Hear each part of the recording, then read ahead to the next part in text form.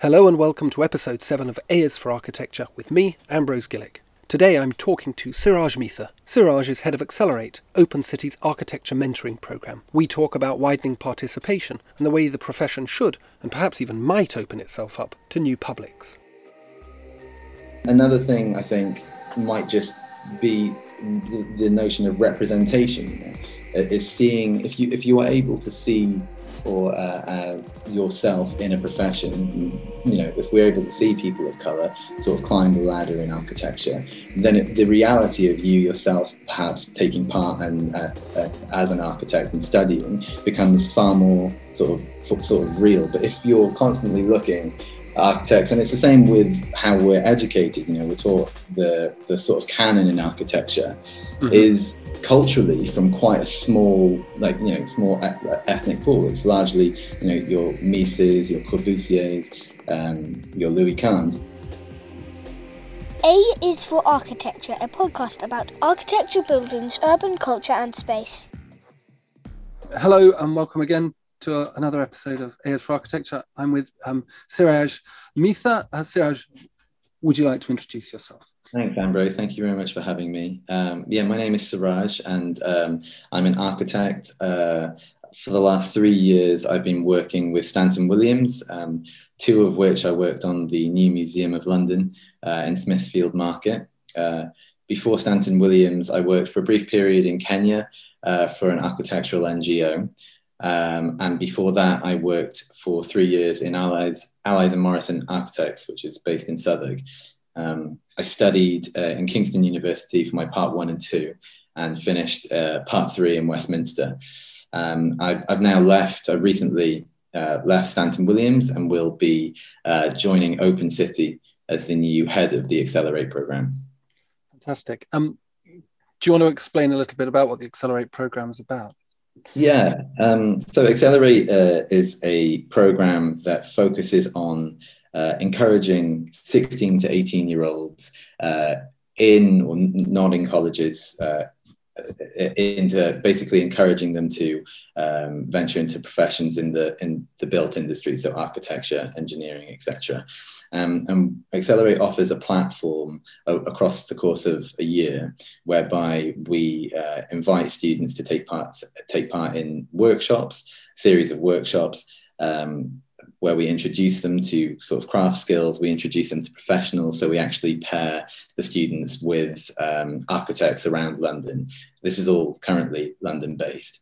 So there's a period where we pair students with architects in London. They take them through various exercises to do with sketching, model making. We sort of leave it to the architects at the time to create their own sort of micro brief for those students. And we hope to sort of develop their skills and interest in the built professions. And the sort of whole thing culminates in the end with a public exhibition, which sort of takes place somewhere in London. This year it will be the Brunel Museum, and the date for that is the 11th of August. And we're sort of lucky to be able to exhibit the students' work sort of in real life rather than digitally, which is what was the case, sort of last year. That's good, and that's so that's part of a sort of widening participation thing. Is it specifically, or is it focused on people that are otherwise underrepresented, people from lower economic backgrounds or minorities or marginalized backgrounds? That's right. Yeah, I mean, it's generally, we try to focus on the cohort being people from underrepresented backgrounds, as you say, generally people of colour, not entirely exclusive to that, but people who might not otherwise have been encouraged to explore a profession in architecture or the built industries. And so we sort of offer a platform for those people in itself to offer that as an experience, but also to as a wider aim to diversify the built industries and professions. Yeah. That's good. So you sent me through some really interesting, 3 really interesting things. The Black Females in Architecture discussion platform, conference, I suppose, small scale conference, part of the Open City's 100-day studio. No, Architecture Foundation's 100-day studio. And the survey from the AJ Architects Journal looking at diversity and representation. And there was, and something from DZine as well, looking at it as well with looking at this underrepresentation and these slightly awkward questions that architecture has to deal with. But I wanted to, one of the things that immediately jumped out to me on this, particularly in the one in the Architects Journal, was this remarkable graph that the whole thing started with, which suggested that for people of color, architecture was increasingly, since 2018 to 2020, seen as being difficult and underrepresentative. Why do you think that? I mean, that's a remarkable, I mean, it's a jump of like from sort of a jump of 10% or something like that in a 2-year period. Yeah. Why do I think that? Yeah, well, I mean, what's that? I mean, I would like to kind of understand that a bit better. I think there's a few things there. Firstly, the study that you're referring to was taken in 2020 at a time that has been, as you, I'm sure, remember the events of sort of June 2020 protests. And I think people feel more confident in sort of vocalizing. I know the survey was anonymous, but I think despite that, even people feel more confident in vocalizing their experiences of being marginalized in the workplace. So I think that's partly one of the reasons why it's grown, but also it's one of these things that we assume as a society that we're always making progress. And I think that's something that people generally tend to take for granted if they can't see explicitly the negative impacts or the negative effects that society might be bringing forward. So actually, these things remain largely out of sight for most people. Sort of the microaggressions, the sort of talking down, or sort of demoralizing experiences that we face in the workplace are largely hidden from public view. And I think because of that, we assume, as I say, that we're making progress. But actually, if given the sort of space to vocalize what is actually going on, you see that things are getting worse. Why they're getting worse, I have no idea, but I can kind of sort of point to reasons, ways of making things better, and that might be indeed diversifying the industry. It might be bringing people of color into professions, not just as a sort of tokenistic sort of thing in like a single wave, but creating a system that is far more inclusive and generates people of color, people from underrepresented backgrounds into positions of status in those industries as well. And I think that I would hope would be an antidote to some of the results that we've seen of increasing marginalization. Yeah, I think that's it's a really interesting and important point. But I suppose so I teach in architecture and I've worked in small practices, in some in London and some in the Midlands, and I can understand how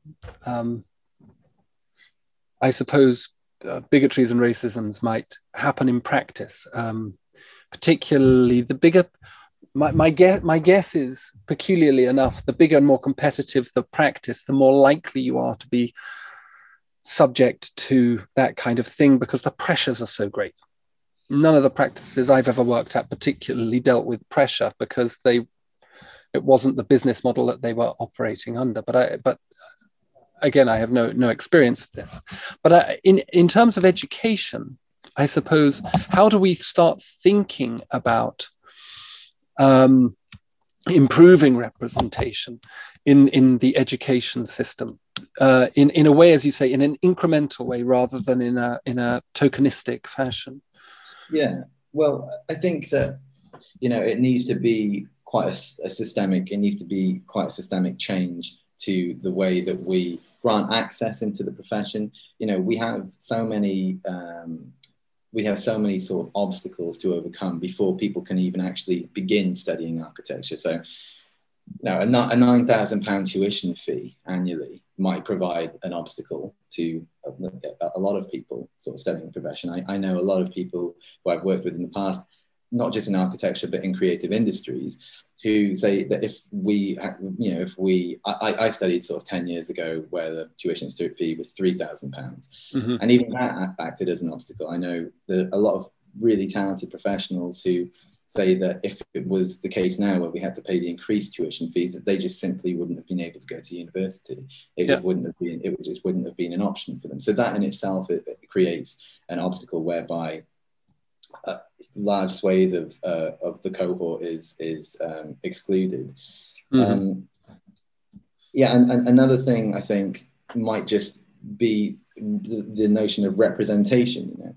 Is seeing if you are able to see or yourself in a profession, if we're able to see people of colour sort of climb the ladder in architecture, then the reality of you yourself perhaps taking part and as an architect and studying becomes far more sort of real. But if you're constantly looking at architects, and it's the same with how we're educated, we're taught the sort of canon in architecture mm-hmm. is culturally from quite a small pool, like small ethnic pool. It's largely your Mises, your Corbusiers, your Louis Kahns, whereas there's obviously sort of Balkrishna Doshi as well that you could look at, but that's far less spoken about. So I think that in order to start to bring about change at the educational level, people need to start seeing themselves being represented mm-hmm. In education and in practice.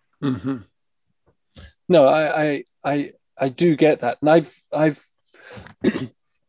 I've often wondered at the continued focus on a canon which is actually very old now. That's one of the odd things about the canon that we look at, as you say, Corb, Mies. We're talking about people that were 100 years ago, and they were good designers. I mean, it's undeniable that they were good designers, but 100 years, a lot has happened in that time. That we kind of don't even think about happen.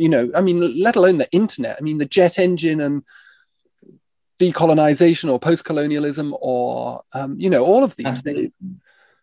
And I suppose the question that I think myself and lots of other people are now asking is, how often is the syllabus, how often is that canon being reviewed? Because obviously, as you say, you can learn a lot from those architects, but how reflective are those architects or design principles to the way that we're living now? As say, if you're a person of an ethnic minority living in London, the way that you experience architecture might be entirely different from your sort of Western cohort.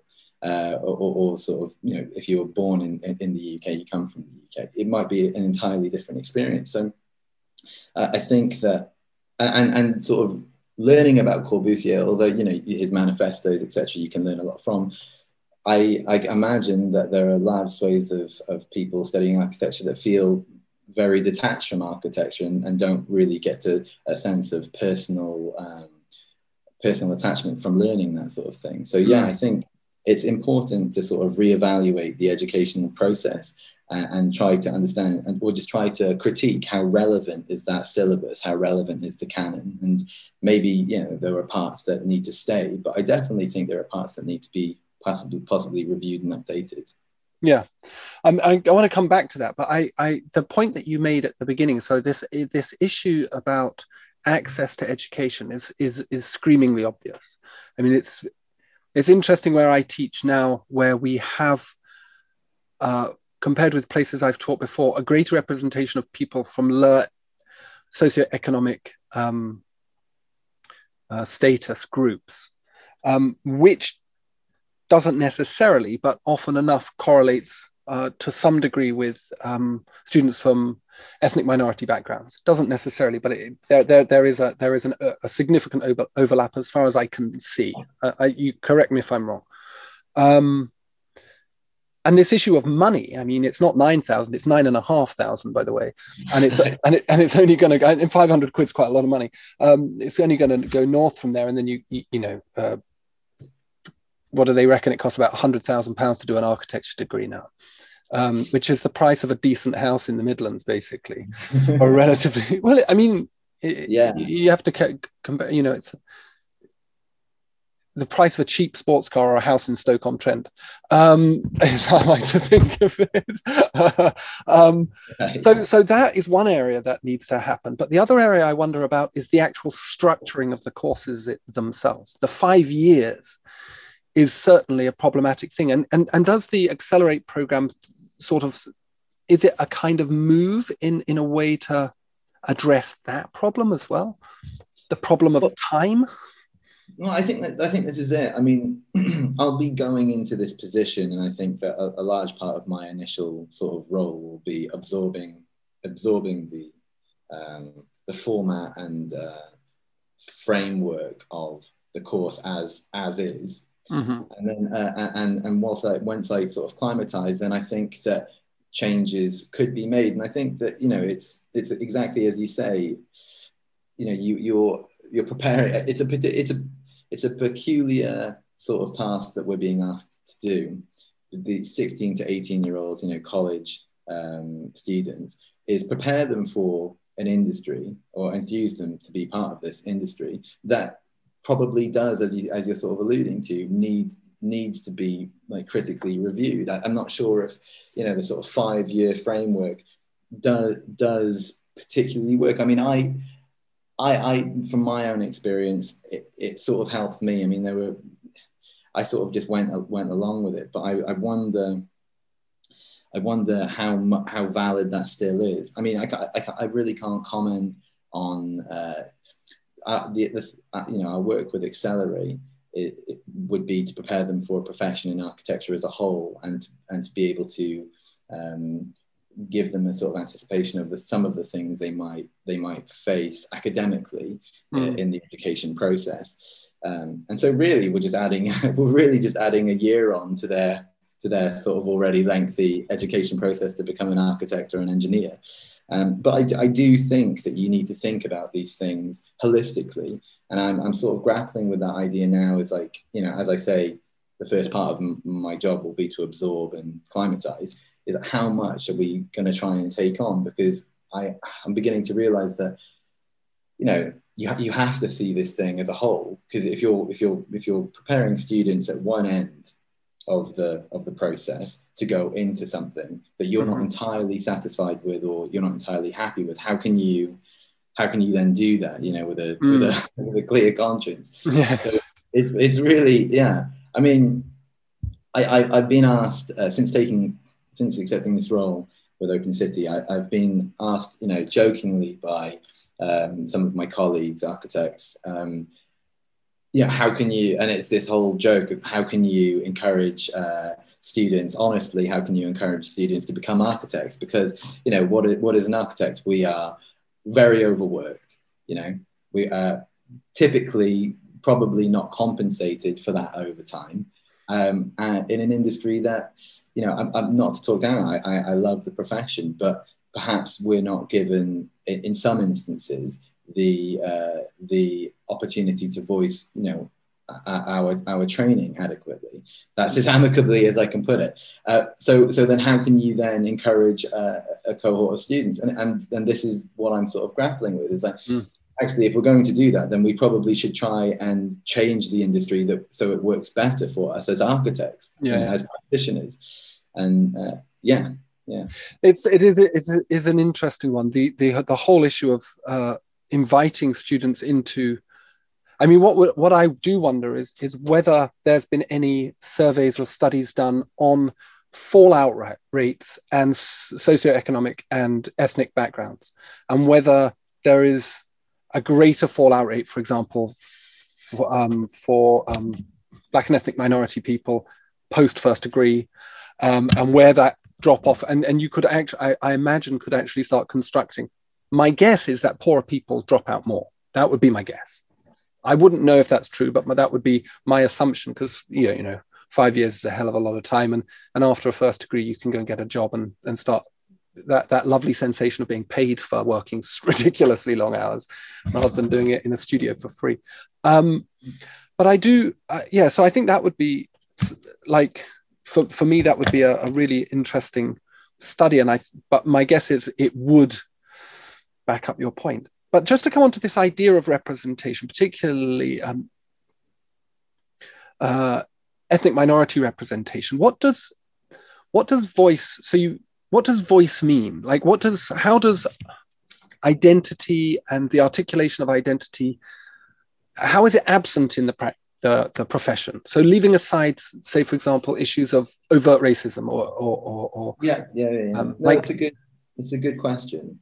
And I think, this word voice, I think it is just that. It is the representation of identity, and it's the feeling of being included, the feeling that people, the feeling of being included in your built environment, and feeling that your built environment sort of reflects your needs and the needs of your community. And actually, and I think this is it, how much of London can we say does that successfully? And I sort of wonder.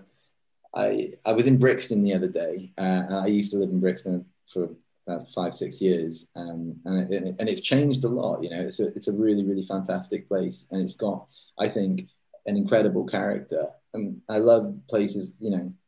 London especially has all of these different pockets of places with an incredible sort of autonomous character. Brixton is like nowhere else in London, and I sort of think about why that is, and largely because the communities in Brixton have taken ownership of that place, and in a really organic way. And there has been pushback, state-sponsored pushback from the police, etc., over the sort of course of the last 50 years.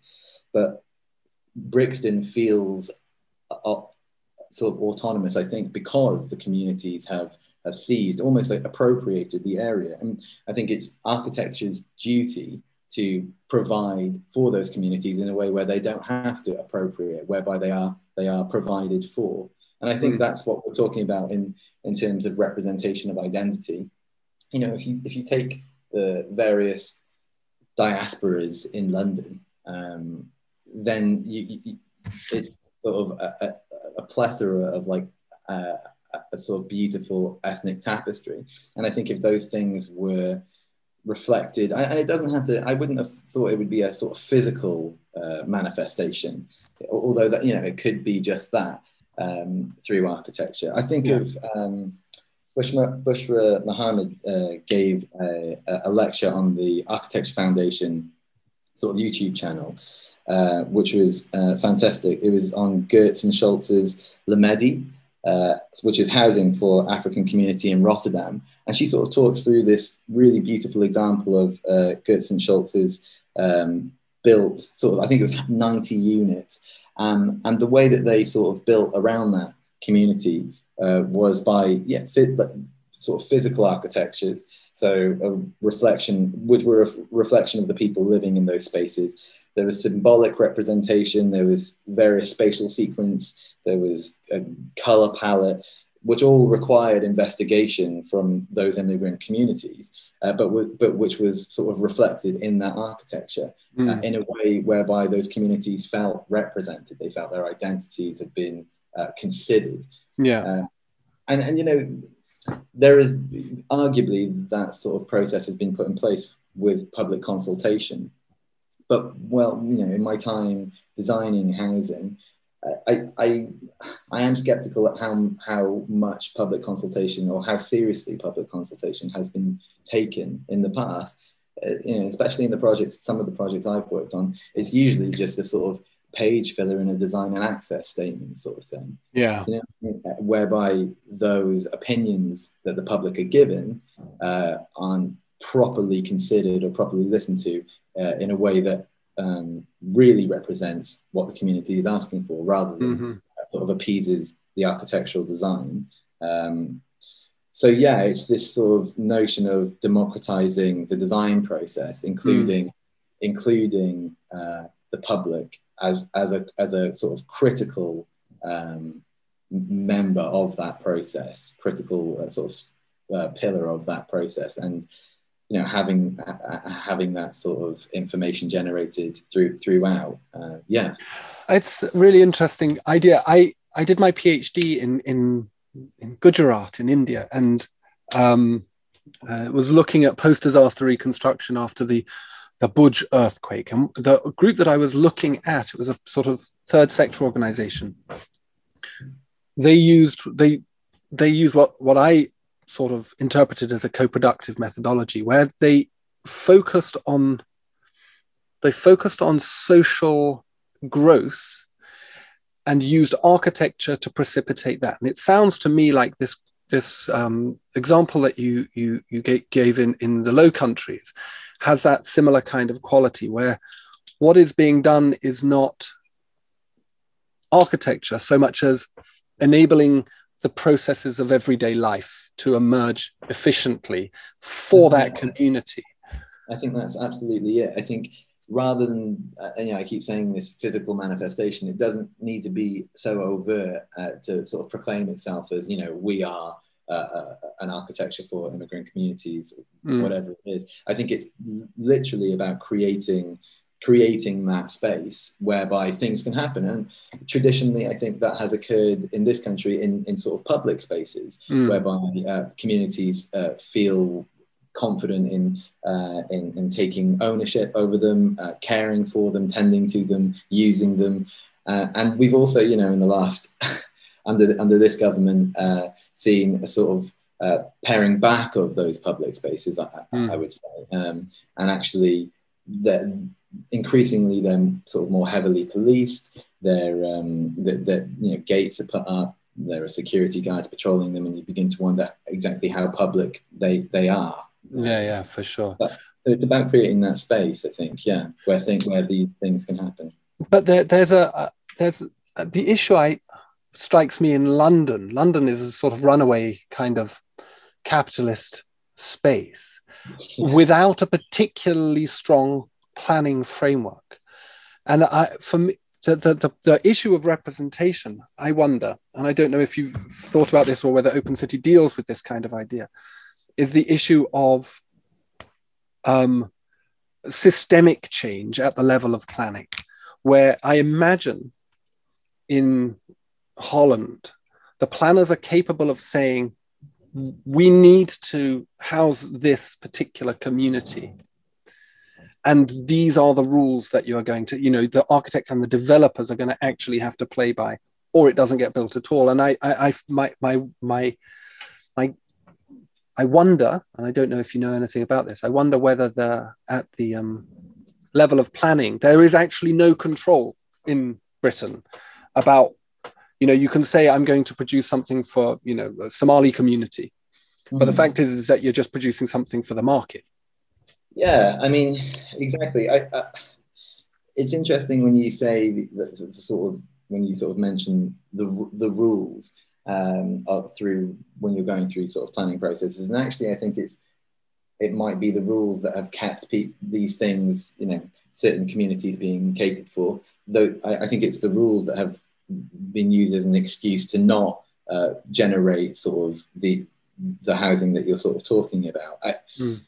I think that as far as I know, the only way that those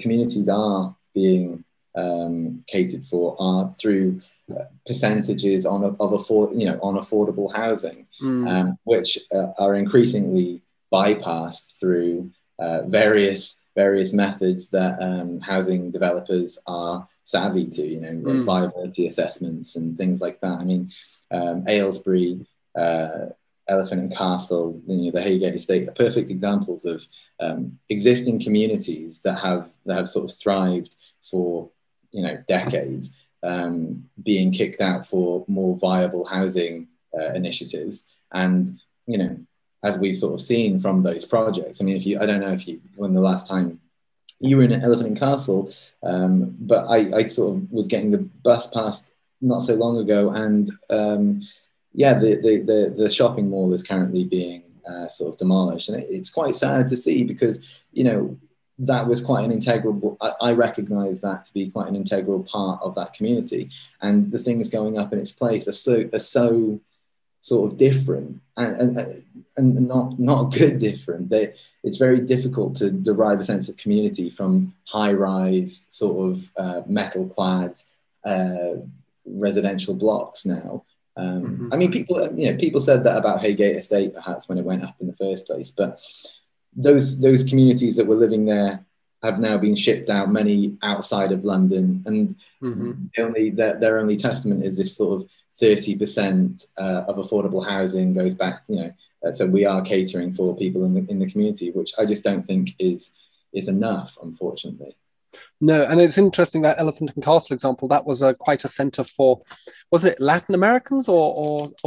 I think it's Latin Americans. Yeah. Yeah, and I had a student write a dissertation on that the year gone by, and it was really interesting because I don't go to Elephant and Castle that much. I mean, I don't live in London, and if one was to come into London as a tourist, Elephant and Castle probably isn't up there on your top 10 London sites, but so there's this interesting thing of gentrification. So diversity is in architectural practice. I mean, it is challenged by gentrification.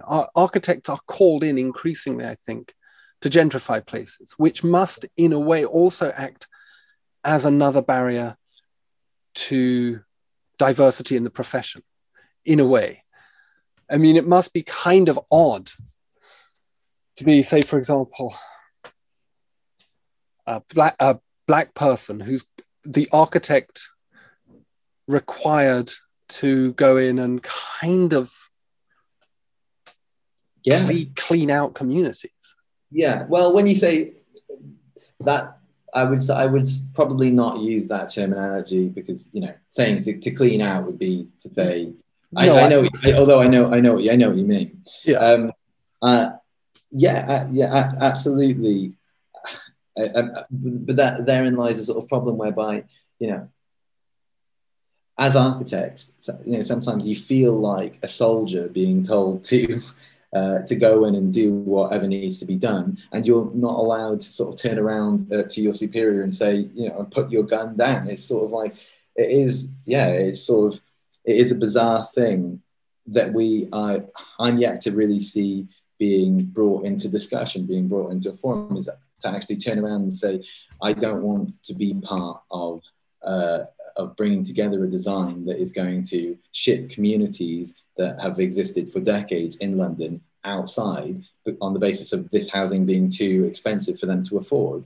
Like that, our efforts are increasingly not focused on the thing that we should be focused on, which is sort of bettering the quality of existing communities. I accept that, it wasn't so long ago that the main issue that we were sort of focused on, and some of us obviously still are, is the housing crisis, and the need to, our sort of need to build housing at an exponential rate. And that's absolutely true. And this sort of ties into gentrification as well.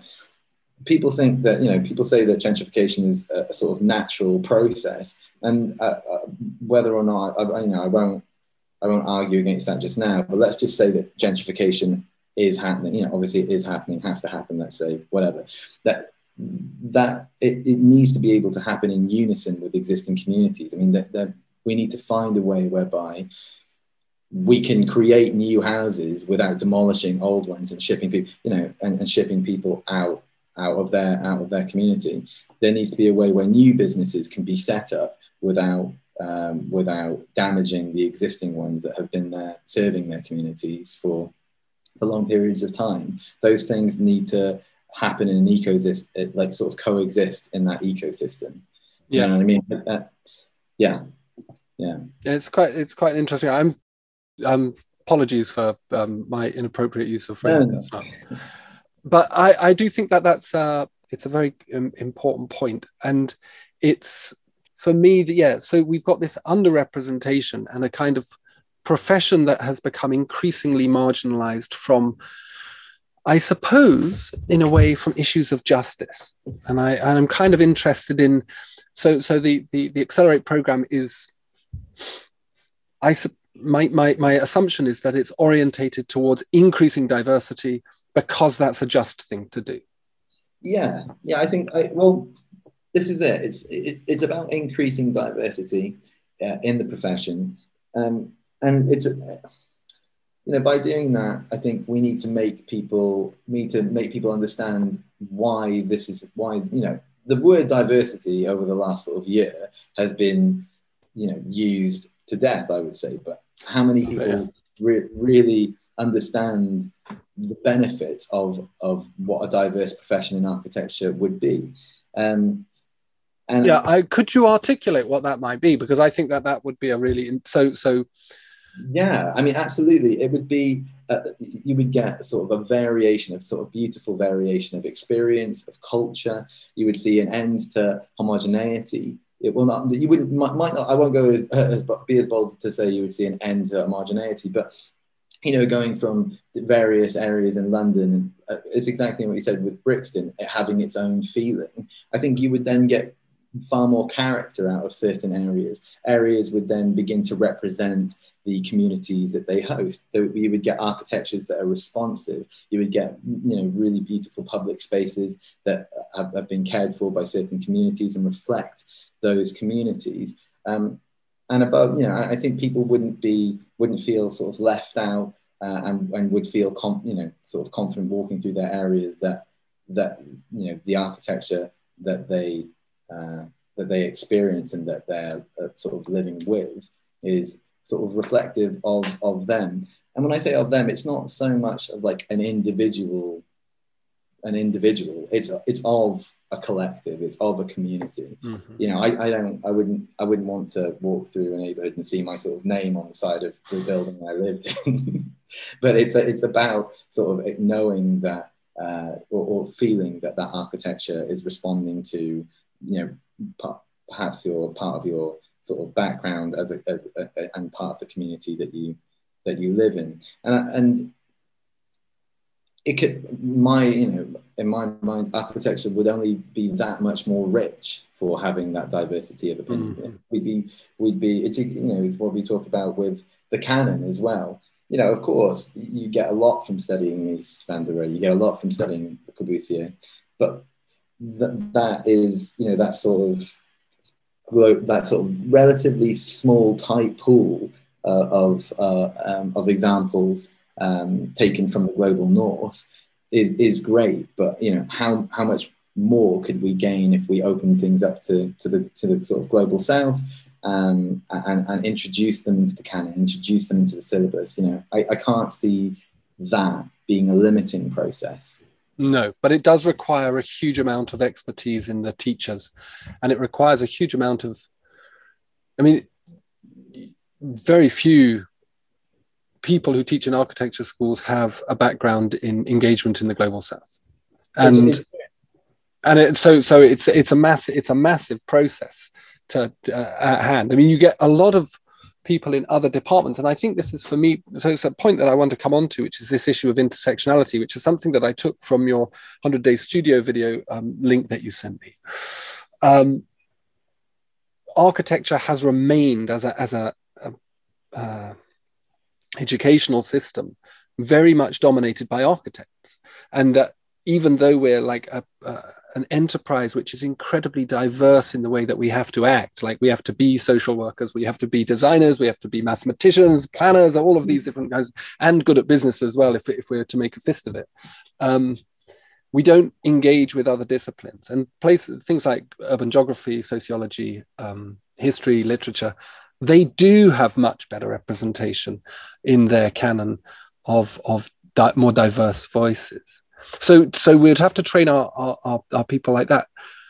One of the things, this issue of intersectionality, or of these intersecting things. So that 100-day studio, Black Women in Architecture, it starts with, and I'll post a link to it under this podcast, but it starts with a short lecture, and they talk about representation in a very diverse way.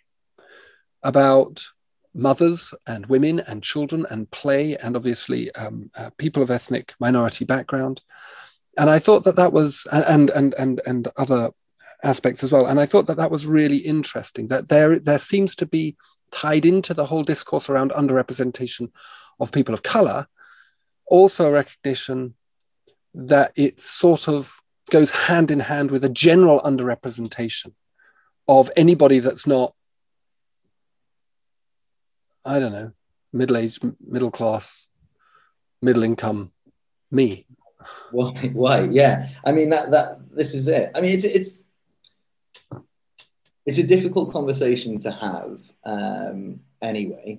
And the lecture that you're referring to, I thought was absolutely amazing, because there are difficult conversations that we need to have. There are difficult questions that need to be asked, and there are, because largely because the profession isn't diverse, largely because the profession doesn't represent the communities it tries to serve.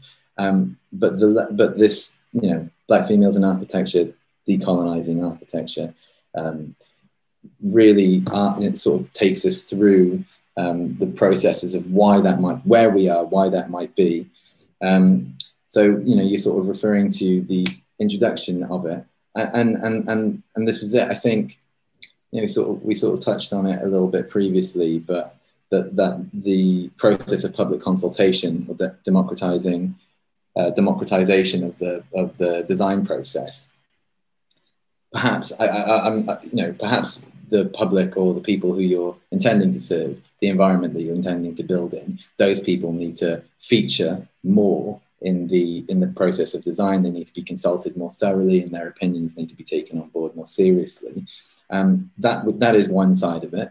Another side is we need a more sort of diverse range of creative professionals in architecture, in engineering, in the built professions, who are able to possibly sort of recognize better those communities that we're trying to serve. If we carry on the way that we are, I think it's just it's quite difficult, because we can see that we are failing some of the communities by creating, in large parts of London, sort of cookie cut molds of housing that respond to, that are this sort of new housing vernacular that respond to a very limited pool of people.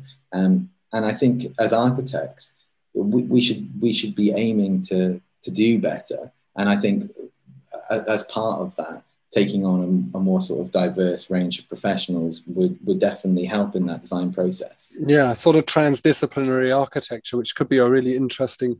And some of these smaller scale and more avant-garde practices are attempting to do that, aren't they? And that's quite good. The question I always ask is about scalability. So, because I'm always interested to try and work out how you can take something. So you see really good examples of it, instances of it.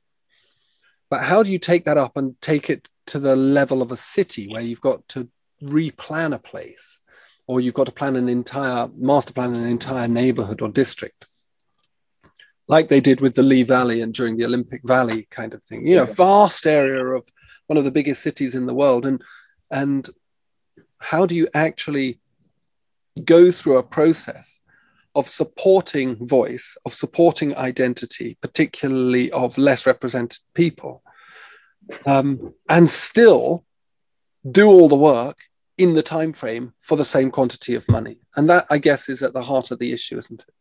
Yeah, it's a difficult question to answer. I mean, I think it's, as you say, rather than being so prescriptive, you try and just create spaces where things can happen. You try and create spaces where people feel they are being represented, being catered for in a community. It's difficult. You also need people in positions of power to make these decisions. It's not always in the remit of the architect to be able to sort of stand up in a meeting room and voice these opinions and for it to get backing. So you need people to really sign up who are in positions of power to what we're talking about. But it is something to do with, I think, partly to do with the way that architecture has retreated from its I suppose its moral potential, like we saw in the post-war period, and you see in the work of people like Balkrishna Doshi. You see an idea of architecture for a common good, and there has been a kind of very obvious retreat from that towards a kind of, fabulous shapes and formalism and sexy architecture. But I suppose, and as a consequence, architects, for me, get treated a bit like artists, which is that they're a luxury good, but they're not that important. And you could get, a design and build company to do the same thing. And I wonder whether if architects were taught and trained to think of themselves with more of a kind of ethical imperative in their work, that this conversation would be easier to have. People would take us more seriously. Absolutely. I mean, I think part of our cultural education in architecture, perhaps not our actual academic education in architecture, is that, if you see the people on the front cover of various architectural publications, magazines, they can tend to be sort of starchitects, and we are, the media coverage goes towards the iconic buildings in the City of London, and so that somehow filters down to become an aspiration in architecture. Mm-hmm. You sort of talk about the post-war housing in this country, and some of the most interesting projects I've seen were built in that period. Most ambitious, ethically ambitious, architecturally ambitious projects were built in that time. But I think that since then and where we are now, there's far more there's far more sort of imperative on an individualist ego to make a name of yourself and have your sort of name on that building, and that's what it does, rather than be an architect whose name you might not know, but was responsible for creating sort of plethora of high quality affordable housing that was like sort of quite ingenious, that was quite original in certain ways.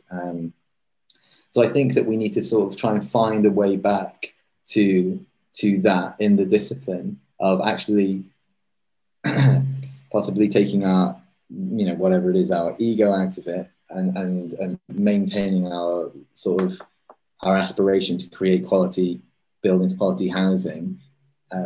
This sort of formalism I find completely uninteresting, and I think a lot of us do, and it's quite sad to see that it generates so much interest, because I personally can't.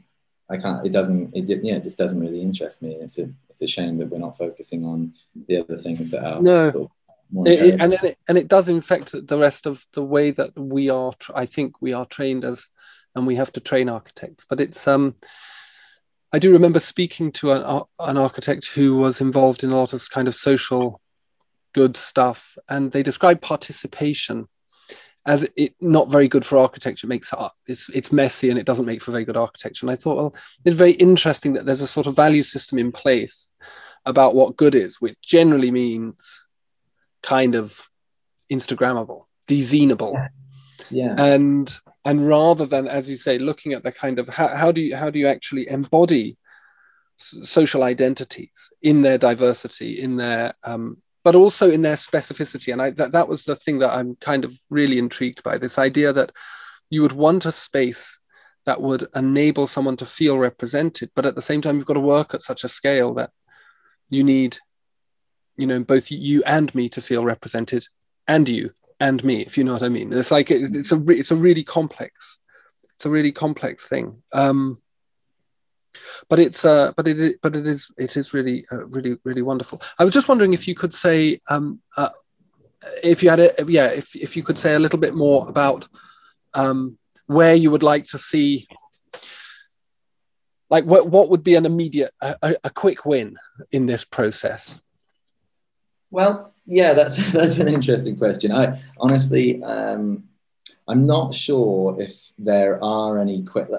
I'll answer by saying I'm not sure there are any quick wins. I think what we need to do is make structural change, policy change that enables programs like Accelerate. I'm sort of heading up Accelerate now, and I will be for at least the next year.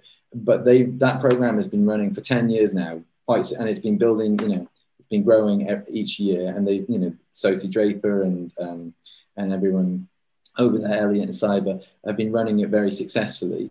And I think actually there aren't any quick changes. There are these sort of slow changes that you need to invest time and instances money in, and you need to just sort of keep with them and have the faith and watch them and put the work in and wait for them to come to fruition. I honestly, I think that if there were quick wins, that we would have sort of tried them out, a long time ago. I mean, I would say that having people of color in positions of, sort of managerial roles is great, and being able to have that conversation in a meeting room where you aren't the only person of color and you are being sort of listened to. And that's not to say that if the meeting room is entirely white, you won't be listened to, but it might mean that the issues that you think are imperative in that room are shared. The notion of that is shared between not just you, but a few other people because of personal experience. So yeah, that's a really roundabout answer to say that I don't think there are any quick wins, unfortunately. No, I think that's a fair answer, and I think that would probably be it wouldn't, as you say, it wouldn't be a quick win, but it would be a win. And it's not that, one would hope it wouldn't take that long to achieve a little bit of better, more diverse representation. Absolutely. At the level of management. Yeah, I mean, if just to go back to sort of Accelerate for a second, we're already beginning to see, fantastic evidence of the success of the program. This year we're going to try and get a lot of the alumni from previous years in the program sort of come together and talk about their experience. I think Accelerate has a 70% rate of students that go on to study architecture from having access to the program, the Accelerate program. And I think that's like a really fantastic statistic that we'll try to, continue to try and increase. Yeah. But just hearing testimony from that alumni and getting them sort of involved in coming back and meeting the new cohort, I think is a sort of proof of that success of diversifying. It's already diversifying the industry. Yeah. That's really good, and it kind of consolidates one of Neil Pinder's points from that conference as well. That he talked about how the exclusion of creativity from curriculums in the 8 core subjects means that for those kids that go to private school, for public schools as we call them, they get to become the creative decision makers, and your program kind of subverts that, and that's really interesting. It just naturally subverts it because it contacts the kids before that kind of the privilege of accessing higher education is brought to bear. So that's really, really great. Thank you ever so much. Thank you very much, Ambrose. It's been very nice listening to you. And we will speak again. No, not at all. Well, that's all, folks, for this episode anyway. Thanks, of course, to Siraaj. Have a look at his work on the link in the episode description. If you're ever in London, look up Open City. And thanks for listening. See you next Monday. Cheers.